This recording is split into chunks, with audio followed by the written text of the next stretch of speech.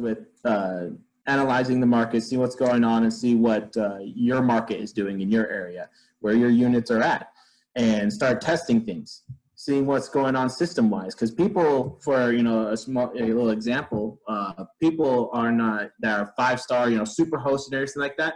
If you look at it, they're no longer on the front page. It's all about the people right now that are changing their prices, cutting their prices down, that are boom, showing up on the first and second page. So they're getting that visual. They're getting that response. They're getting those bookings simply because they're testing things.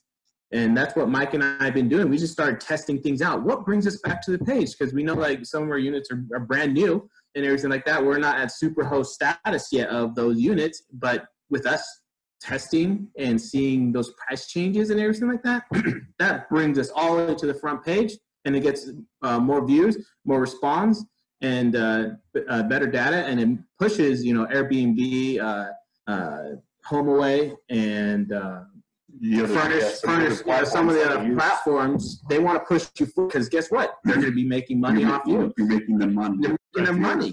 And so that's so funny because you guys are, what I hear you saying is that it's understanding the analytics about a real estate product that has little or nothing to do with actual use of the unit. Some of these guys have had a lot more rentals in that property than you have had in yours, but they're falling behind because they're not innovating. They're not changing the price. They're not offering the deal. They're not evolving. They're brought up to the front because all that Airbnb is a platform for you to make them money on.